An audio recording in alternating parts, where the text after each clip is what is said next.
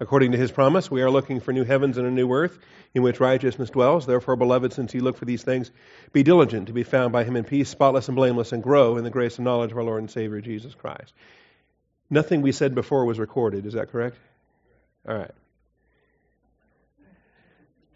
Now people listening on the MP3 are wondering, what goes on before they start recording? We are in Proverbs chapter 4.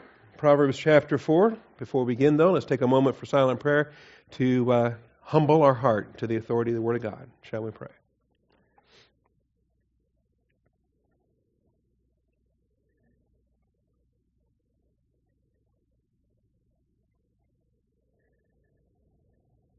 Father, we do come before you once again, thankful for your faithfulness, thankful for your blessings. Father, thankful that we have an opportunity to assemble together this morning.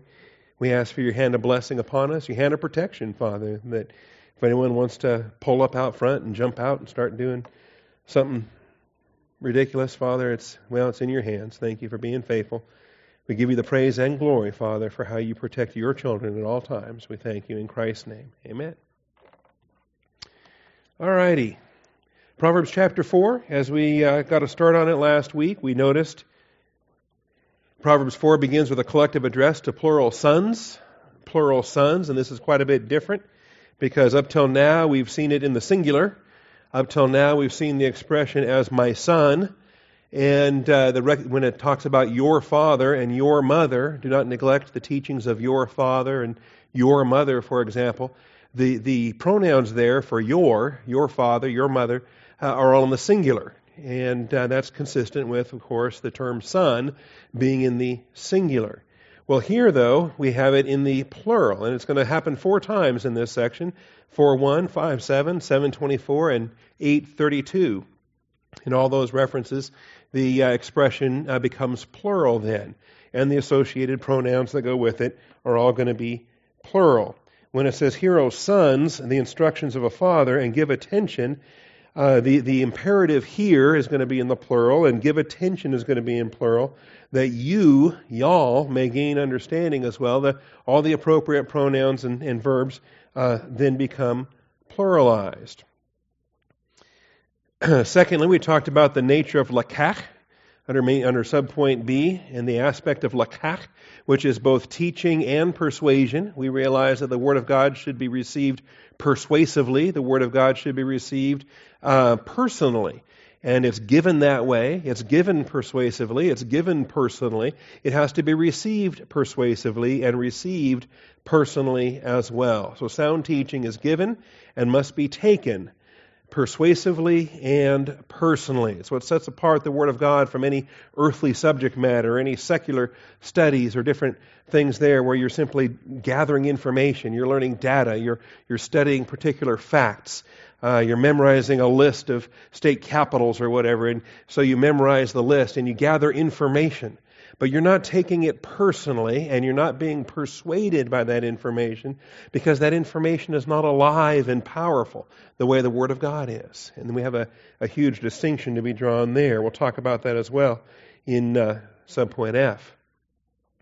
Thirdly, the birth of Solomon was a tender occasion for David and Bathsheba, and this is the reference here in verse 3. When I was a son to my father, tender and the only son in the sight of my mother, then he taught me and said to me, let your heart hold fast my words. Keep my commandments and live. And I think it is significant. One of the things I haven't really stressed as much as maybe we ought to have is the wisdom that Solomon had before he obtained the extra wisdom, before the famous episode when the Lord said, well, tell me whatever you want, I'll give it to you. And Solomon very humbly said, well, I need wisdom to be a king and to lead your people. And God answered that prayer, and God gave him, super abundant wisdom beyond anything we could ask or think. But even prior to that, Solomon was a man of wisdom. He was a young man of wisdom. And how did he have the wisdom to ask for more wisdom? He wouldn't have asked that if he had not already been a man of wisdom. And so a verse that comes to my mind comes out of 1 Kings, and we spot it there in chapter 1. Let me grab that just quickly, and then we'll get back to where we are this morning. But in 1 Kings chapter 1, when David is still alive, before he dies, and he says this. He says this to his son, and calls him a wise man. And so that becomes, I think, significant also. All right? And of course, now I'm not spotting it. Well, that'll teach me.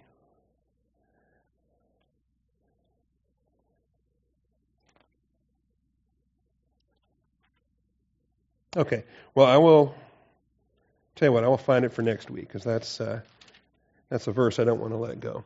All right. Anyway, that was point C, and we dealt with that. The birth of Solomon was a tender occasion. Point D, David's recovery from the sin unto death entailed full repentance and teaching others the hard lessons learned.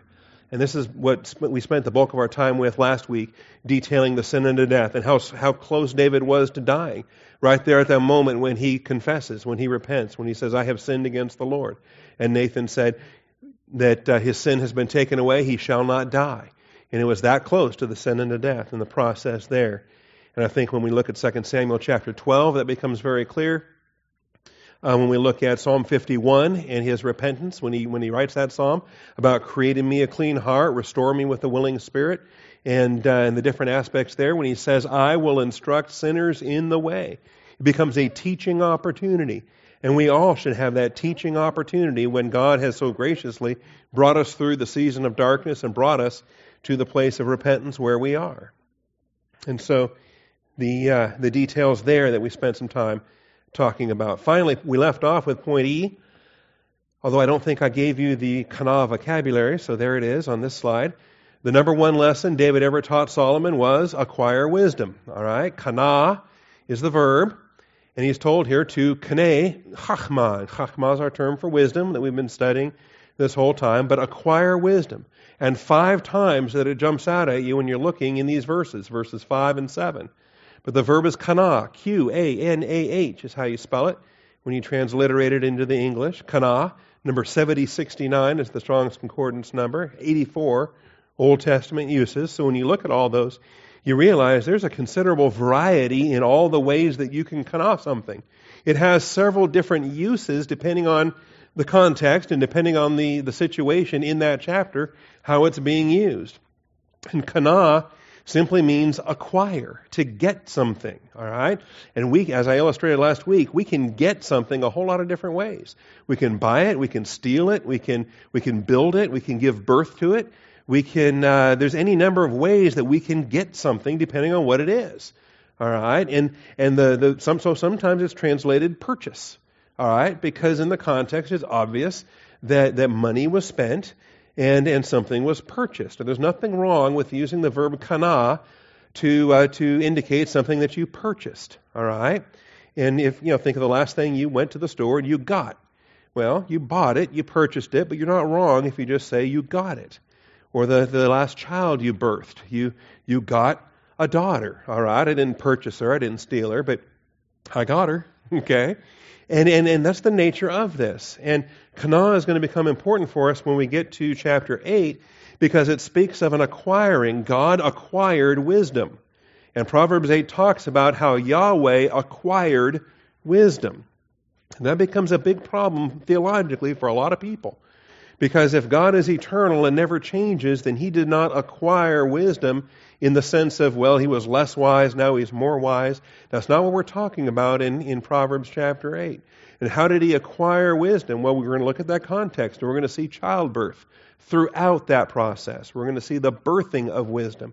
We're going to see how He was brought forth, how He was delivered, how He was acquired as a son is acquired, and the different views there. And this is not a Mormon view or a Jehovah's Witness view that posits God the Son with a finite beginning.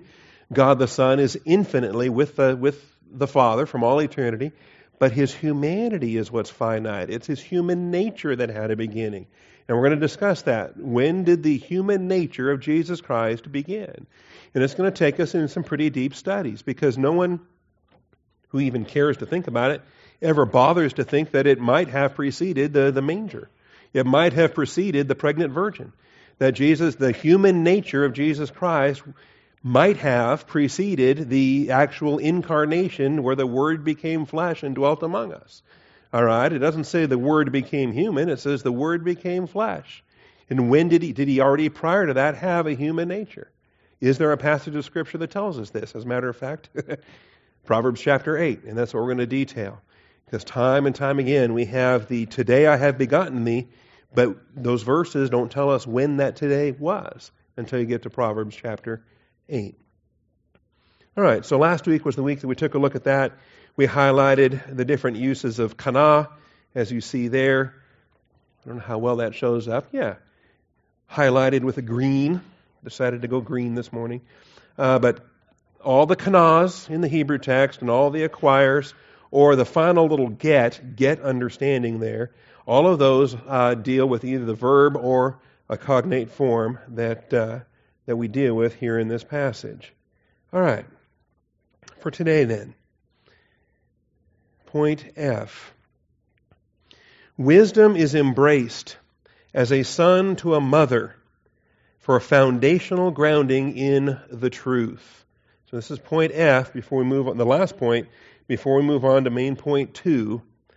Wisdom is embraced as a son to a mother for foundational grounding in the truth. Starting young. It's so important that we build the pattern early, that we build the pattern young. That way they have a foundation to return to. All right? Even when he is old, he shall not depart from it.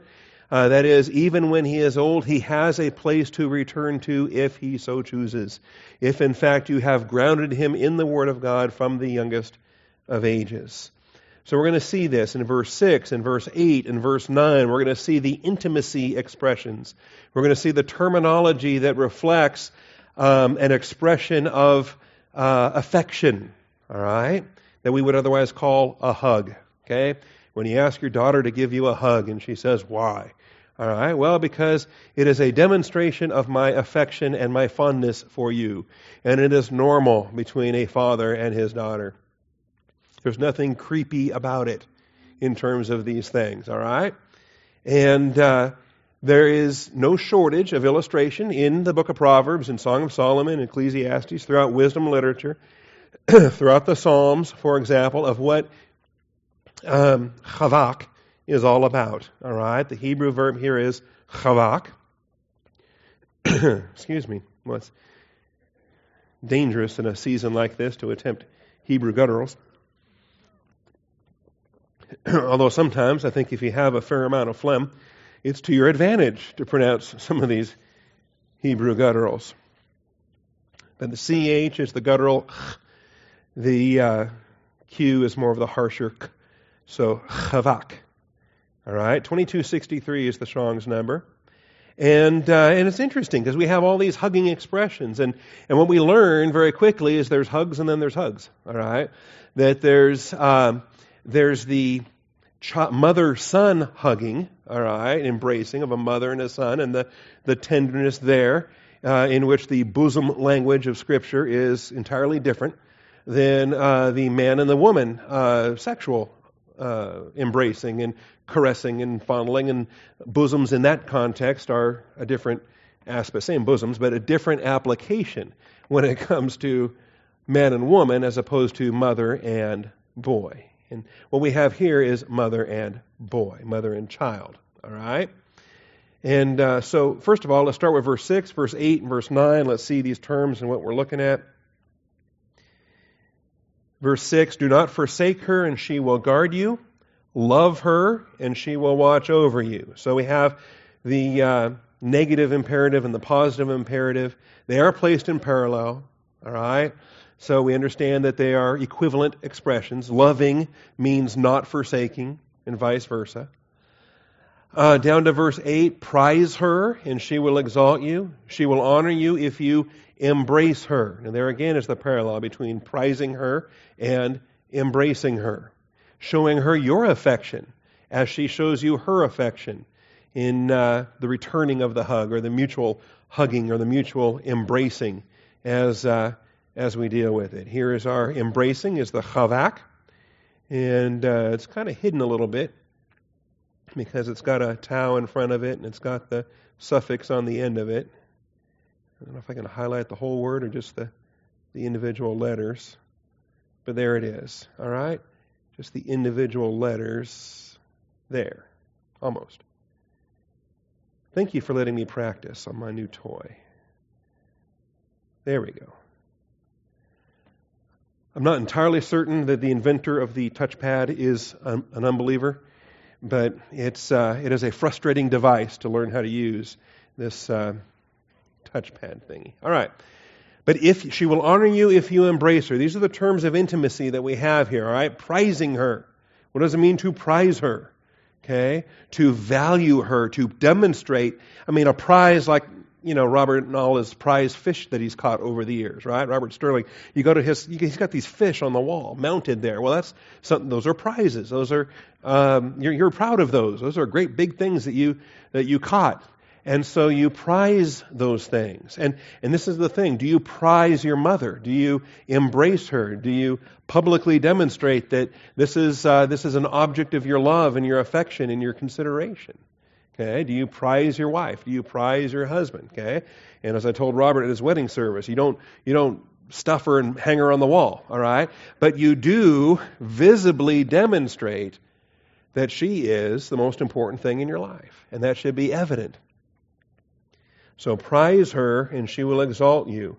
She will honor you if you embrace her. She will place on your head a garland of grace. Do you dress your children? Of course you dress your children. How do you dress your children? She will present you with a crown of beauty. So these are the expressions in verse 6, verse 8, and verse 9 that we're paying attention to when it comes to this kind of embracing. All right? Another example in 2 Kings 4:16. Of a mother and a son. In fact, this came in a prophetic message. 2 Kings 4 and verse 16.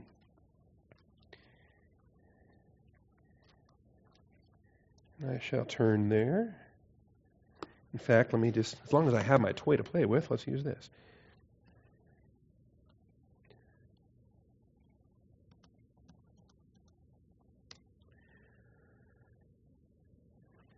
All right, and here's Elisha the prophet. And ministry here, and with the Shunammite woman. Larger context for this. All right. There came a day when Elisha passed over to Shunem, where there was a prominent woman, and she persuaded him to eat food. So it was, as often as he passed by, he turned in there to eat food. We would view this as an illustration of, say, a hospitality ministry or a mercy-showing gift in the church age, all right? It's not the church age, it's not a gift, but it's a pattern, it's an illustration we might learn from. So she said to her husband, "Behold, now I perceive this is a holy man of God passing by us continually. Please, let us make a little walled upper chamber, and let us set a bed for him there, and a table, and a chair, and a lampstand, and a we might say, a Microsoft Surface Pro 3 with a Logos Bible software installation.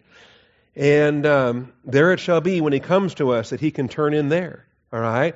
In other words, what they're doing is they are sanctifying a particular room and they are setting it apart. And they're dedicating it, saying, we're going to forsake the normal use of this room and we're going to make it available anytime this man's passing through town. And it becomes a function of their hospitality, of their grace provision. And so one day he came there and turned into the upper chamber and he rested and he said to Gehazi, a servant, call this Shunammite. And so this is the idea of grace being responded with grace. He's not trying to pay her back. You can't purchase something after the fact that's been freely given. But you can respond in grace to grace that's been freely given. And this way it's multiplied and the Lord is glorified in both circumstances.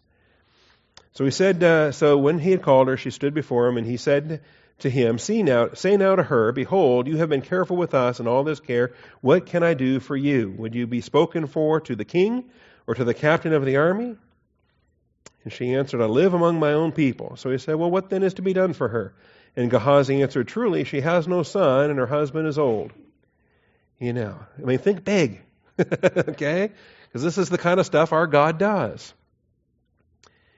And so he said, call her. And when he had called her, she stood in the doorway. And then he said, at this season next year, you will embrace a son. That's chavak. That's the verb that we're looking at in our passage today.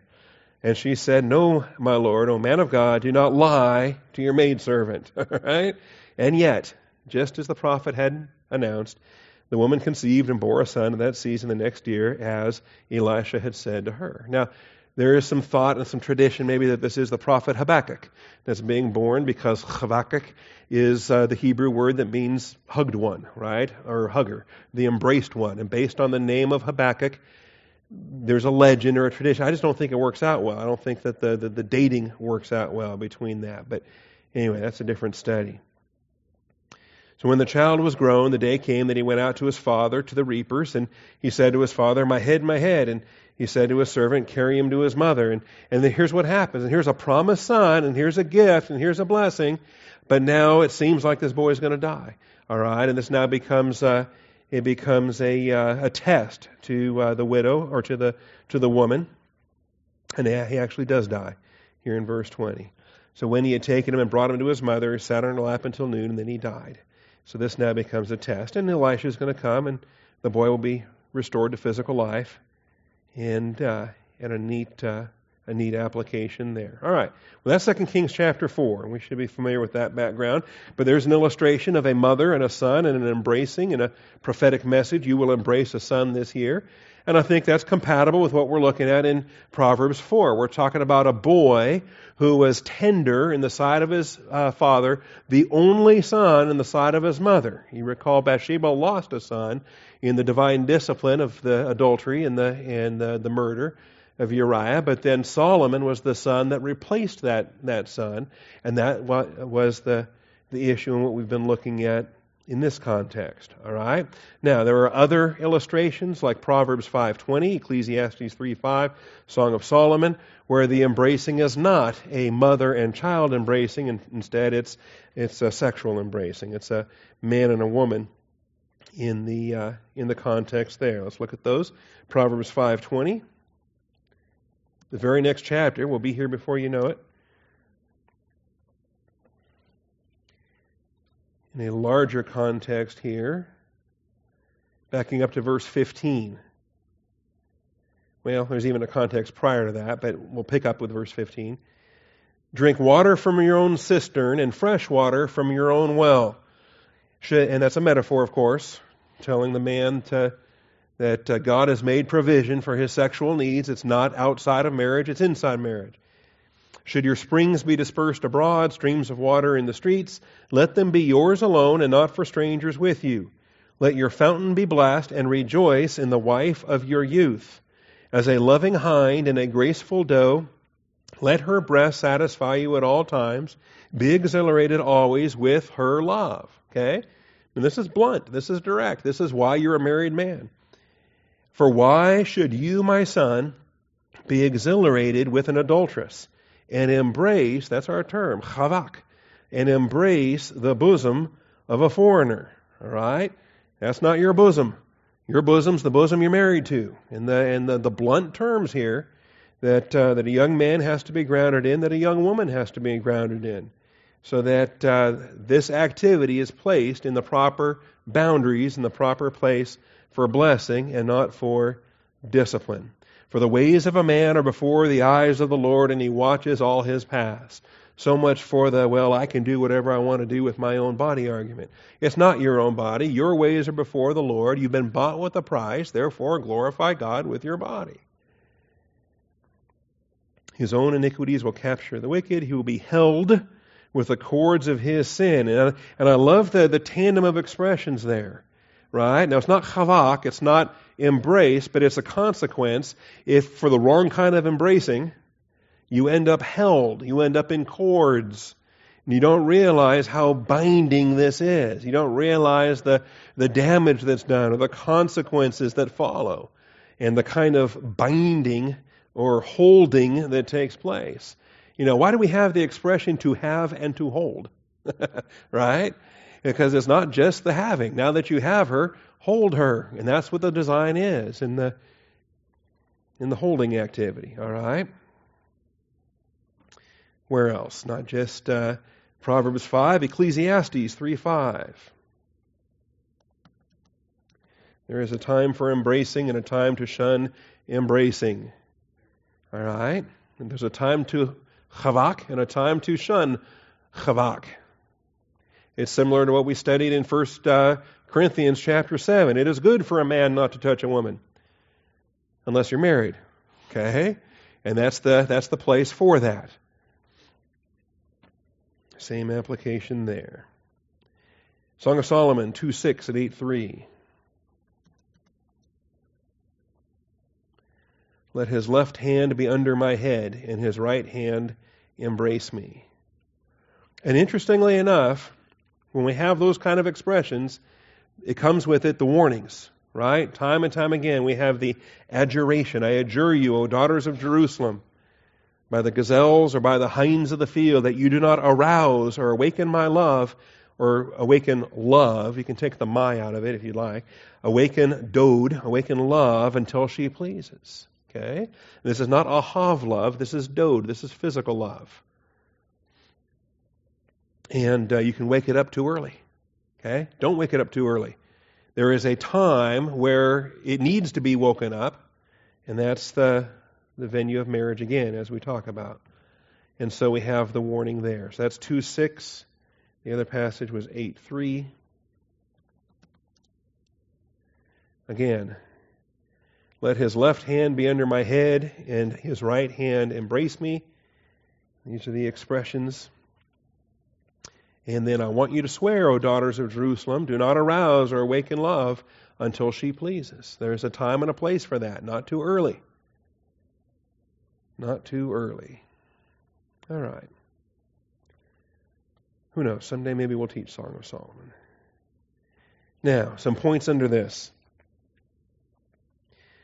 The parallel in verse 6 says, do not forsake but love.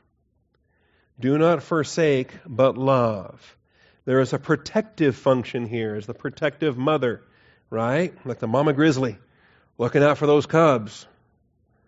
Do not forsake but love her. She will guard you and watch over you.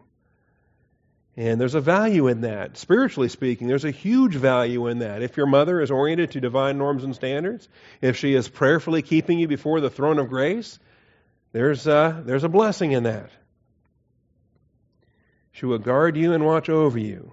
And these were blessings that were already observed in chapter 2 when we're talking about some of the benefit that happens when you take the Word of God internally into your soul. Proverbs 2, verses 10 through 12.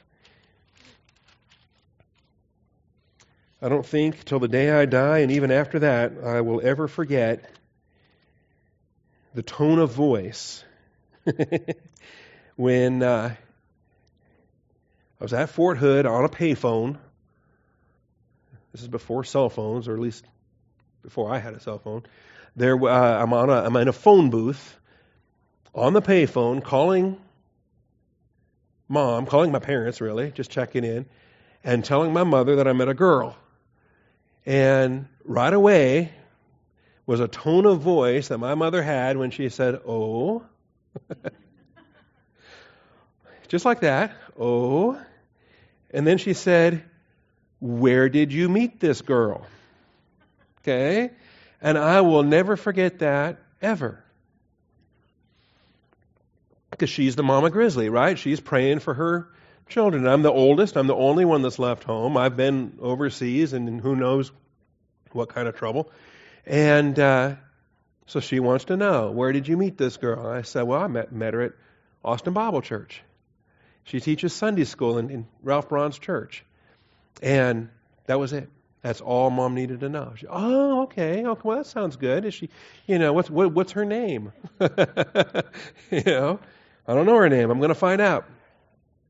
And so forth. But that's what I'm illustrating. That's what we're talking about. The guarding, the watching over, and the nonstop prayer that we're blessed to engage in on behalf of our children and our grandchildren in these cases.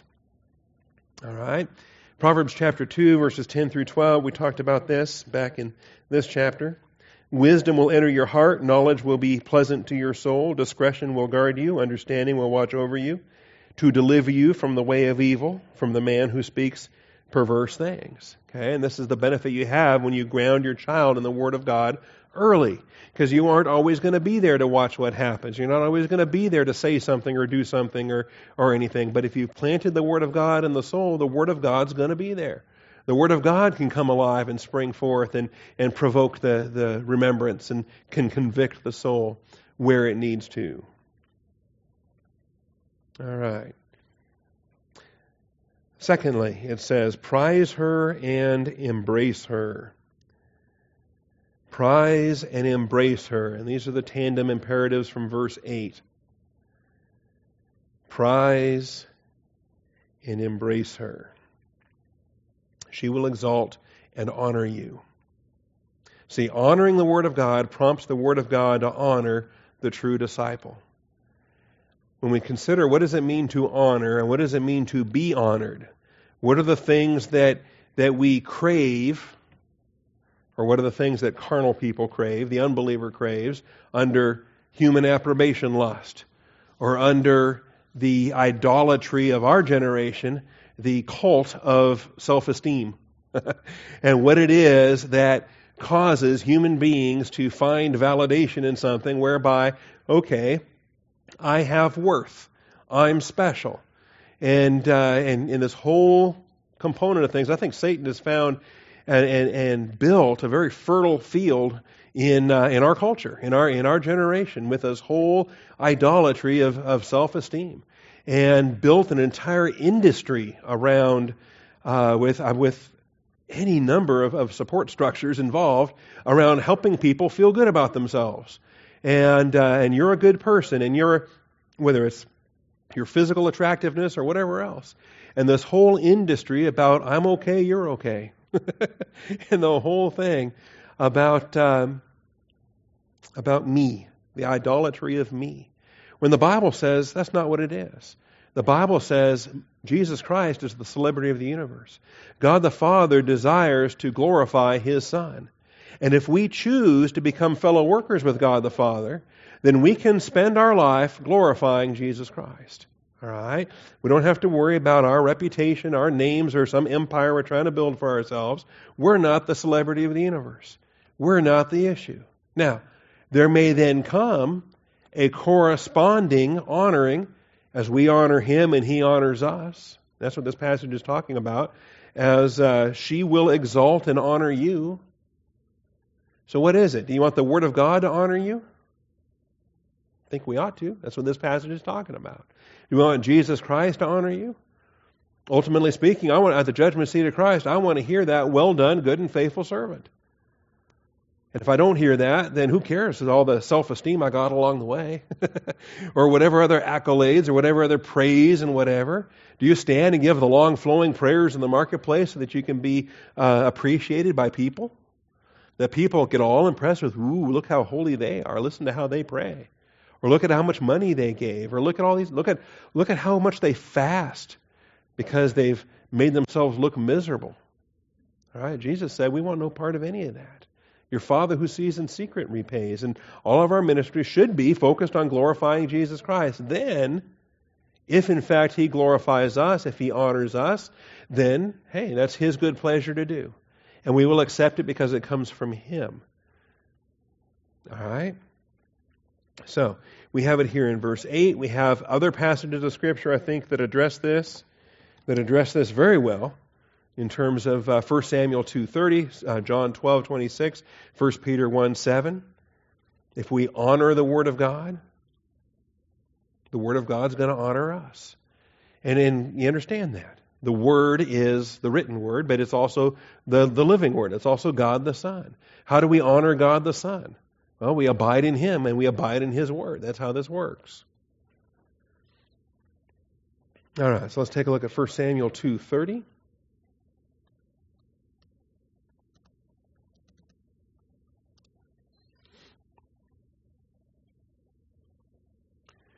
And there's the principle there. Again, there's a larger context for this. Let's see, do I want to do any of that? Because, man, here's Eli was a piece of work. And Samuel grew up in his home, and Samuel grew up ministering before him. But and in some ways, Samuel was a better son than his real sons. All right, so here in 1 Samuel, Samuel's born, and Hannah fulfilled her vow, and she designated Samuel to serve the Lord, and she'd visit him once a year when she would go and make her pilgrimages. But Eli's real sons, they were a train wreck, right? He heard all that his sons were doing to all Israel, how they lay with the women who served at the doorway of the tent of meeting. I mean, goodness, you're using the ministry to your priesthood and ministry to prey on women that way. Goodness. And then, and he hears about it, and is he stopping it? Is he executing his own sons? Which he should have done a long time ago. Okay. What do you do to rapists? What do you do to adulterers? What do you do to those that are defiling the image of the Lord? Instead, he just goes to them and says, "Why do you do such things? The evil things that I hear from all these people. No, my sons, the report is not good, which I hear the Lord's people circulating." In other words, the story's getting around, circulating, right? It's not good that you're doing it, but it's even worse that it's circulating. It's even worse that the story's spreading around, and it's not good. So,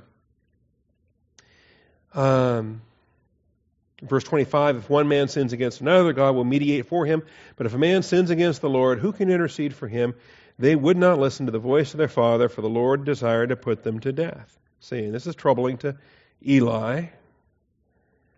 So the boy Samuel was growing in stature and in favor both with the Lord and with men. Then a man of God came to Eli and said to him, "Thus says the Lord." Not a happy message here. And these responsibilities, it's a high honor to be serving the Lord, and don't abuse it. So did I not indeed reveal myself to the house of your father when they were in Egypt in bondage to Pharaoh's house? Did I not choose them from all the tribes of Israel to be my priests, to go up to my altar, to burn incense, to carry an ephod before me? Did I not give to the house of your father all the fire offerings of the sons of Israel? Why do you kick at my sacrifice and at my offering, which I have commanded in my dwelling, and honor your sons above me? This is what it is. It's the favoritism. He's honoring his sons above the Lord. He's excusing what they're doing. And the Lord says that you're honoring your sons above me.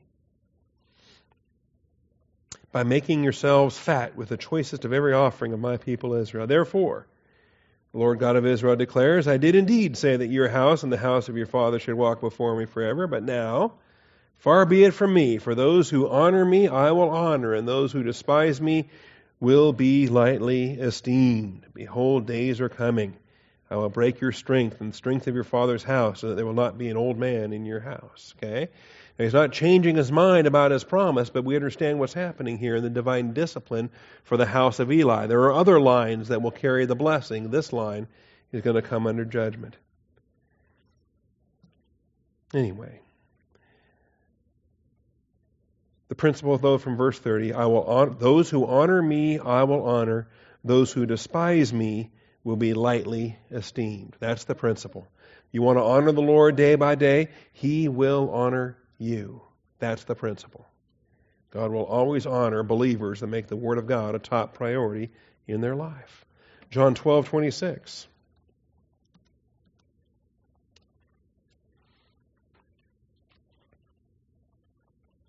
If anyone serves me, he must follow me, and where I am, there my servant will be also. If anyone serves me, the Father will honor him. Same principle. Are you going to honor and glorify Jesus Christ? Are you conducting your life in such a way that you're serving the Lord? You bet the Father's going to honor that. Okay, more of a context there, but I think we can let that go. All right. And the final passage is 1 Peter 1:7.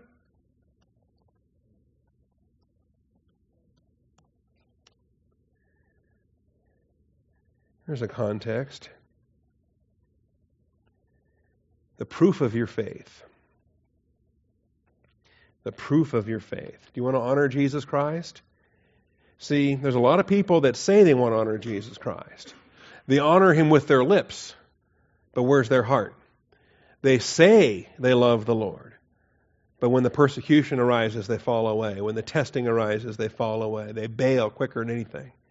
That's why the outworking of your faith as you endure your sufferings is so critical.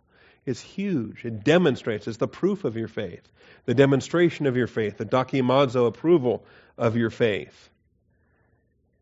And so in this you greatly rejoice, even though now for a little while, if necessary, and it is, you have been distressed by various trials. Not just one or two little things. All kinds of things. Various trials. Simultaneously. So that the proof of your faith, being more precious than gold which is perishable, even though tested by fire, may be found to result in praise and glory and honor at the revelation of Jesus Christ. So I believe that it's our personal testing that we go through, where we are honoring the Lord Jesus Christ. We honor Him by staying loyal to Him. We honor Him by staying the course and serving Him. That honors Him. And then, by consequence, it honors us in the reward, the treasure that we're laying up in heaven. The eternal reward, as you notice here, praise and glory and honor at the revelation of Jesus Christ. That may right there be the biggest hindrance in terms of the carnal-minded believer. They don't want to wait to the judgment seat to get the accolades. They want the praise now. They want the big name now. They want all the achievement and glory and all the recognition now. Well, we're not promised anything now. What are you talking about? Now? In this world? You know what's happening to this world? This world's passing away. In any event. It's like the 1 Peter 5 passage. It's when the chief shepherd appears, you will receive the unfading crown of glory. You're not promised anything prior to that.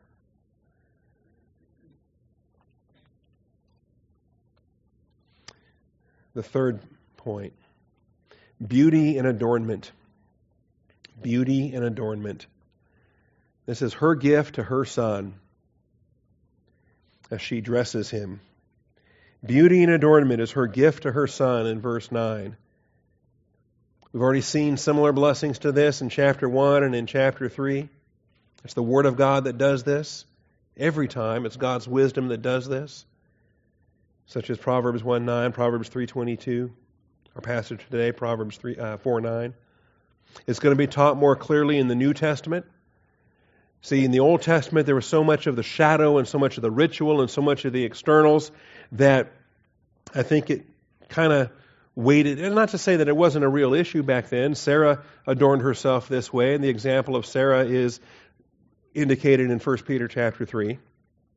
And Sarah is obviously an Old Testament believer. So the idea of inner beauty has always been a part of the Christian way of life, Old Testament, New Testament alike. But it's not until the New Testament text that we have the plain revelation that we have, such as 1 Timothy 2:9 and 10, such as 1 Peter 3:4. That's where it gets absolutely blatant that it's inner beauty that we should be cultivating in terms of our spiritual walk before the Lord. In addition to what we see here in Proverbs 1:9, Proverbs 3:22, and Proverbs 4:9. Okay? Beauty and adornment is her gift to her son. Blessings already observed in chapters 1 and 3 that are going to be taught more clearly in the New Testament. So we see it here in verse 9.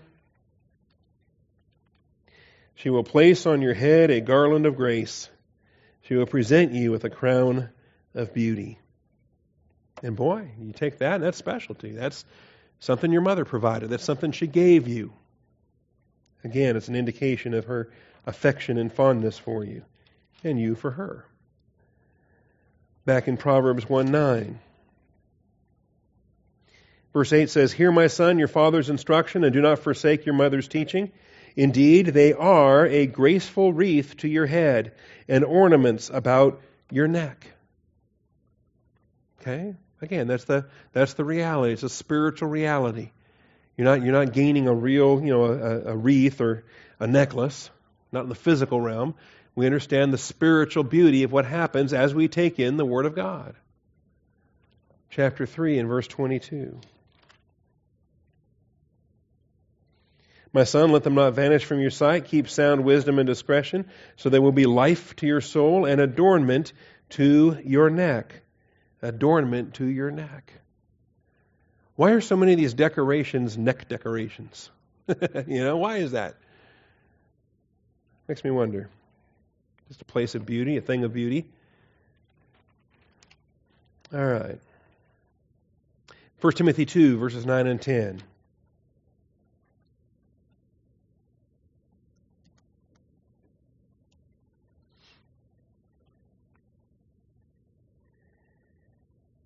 Here is orderliness in the assembly, the role of men, the role of women. Why it is that prayer needs to be offered up in political life. So therefore I want the men in every place to pray, lifting up holy hands without wrath and dissension. Likewise, I want women to adorn themselves with proper clothing, modestly and discreetly, not with braided hair and gold or pearls or costly garments, but rather by means of good works, as is proper for women making a claim to godliness. All right, in the context there, not saying that makeup is bad or any of that. It's emphasizing the spiritual. It's emphasizing the inner beauty as opposed to the outer beauty. Quietly receiving instruction with submissiveness. I do not allow a woman to teach or exercise authority over a man. The different roles and the different things there. 1 Peter 3:4.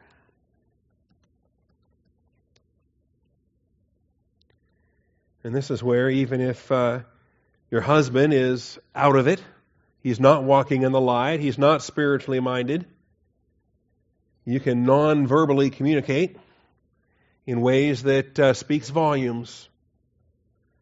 In the same way, you wives, be submissive to your own husbands, so that even if any of them are disobedient to the word, they may be won without a word by the behavior of their wives. What if they're not living in the Word of God? No?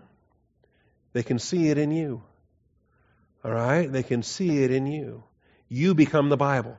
You become the expression of this truth. As they observe, see, they may be won without a word by the behavior of their wives.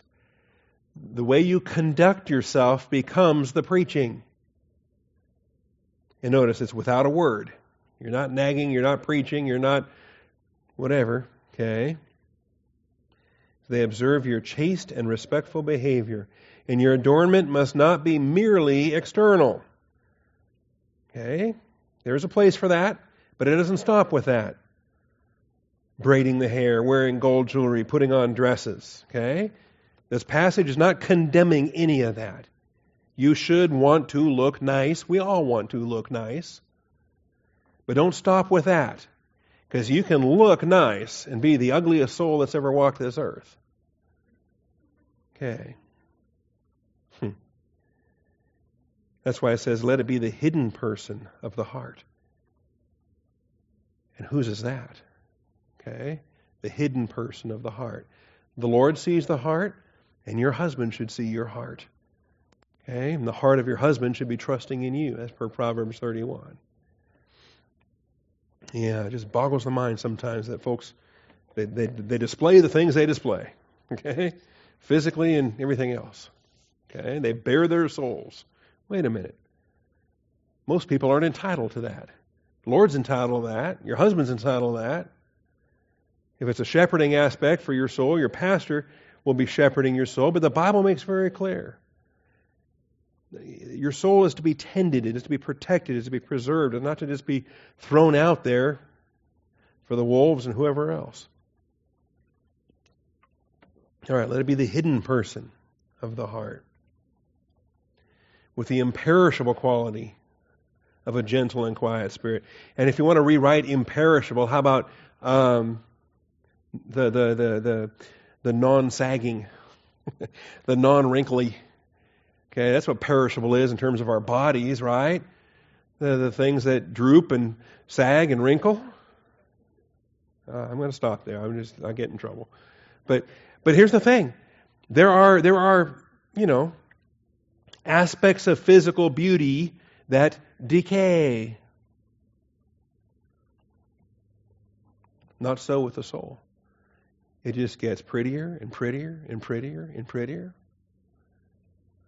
Imperishable quality of a gentle and quiet spirit, which is precious in the sight of God. In this way, In the former time, that's why I say it's not just a church age reality. Holy women also, who hoped in God, used to adorn themselves with the inner beauty adornment, being submissive to their own husbands, as Sarah obeyed Abraham, calling him Lord.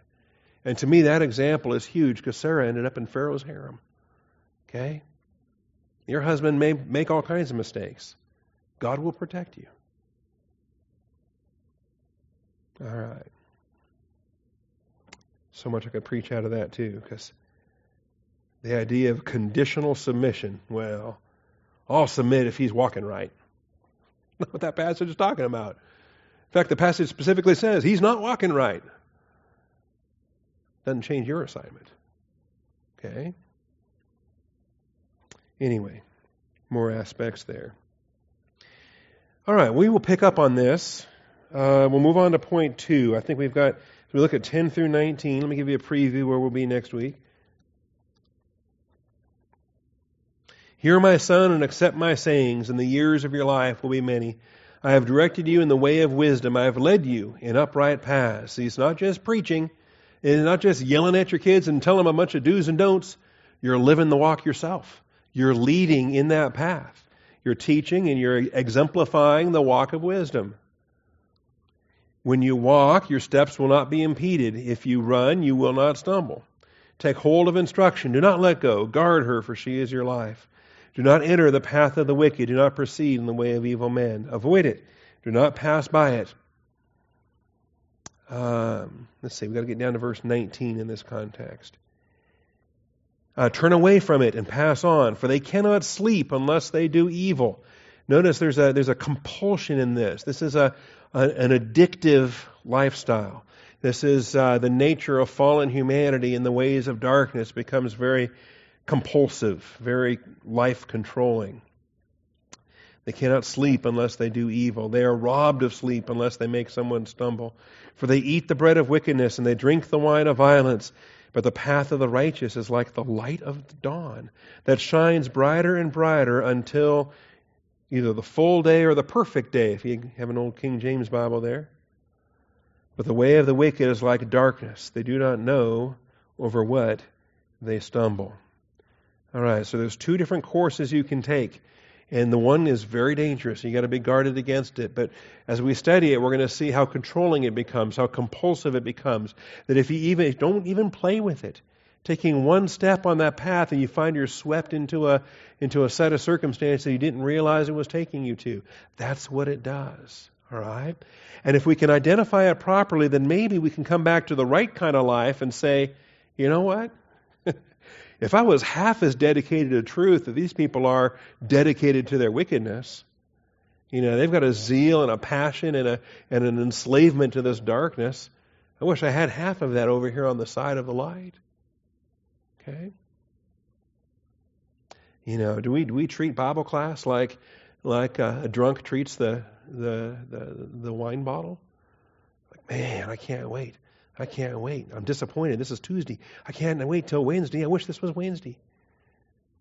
All right. Are we lusting after the milk of the word that way? Well, all right. Here's where we'll pick it up next week, Lord willing and rapture pending.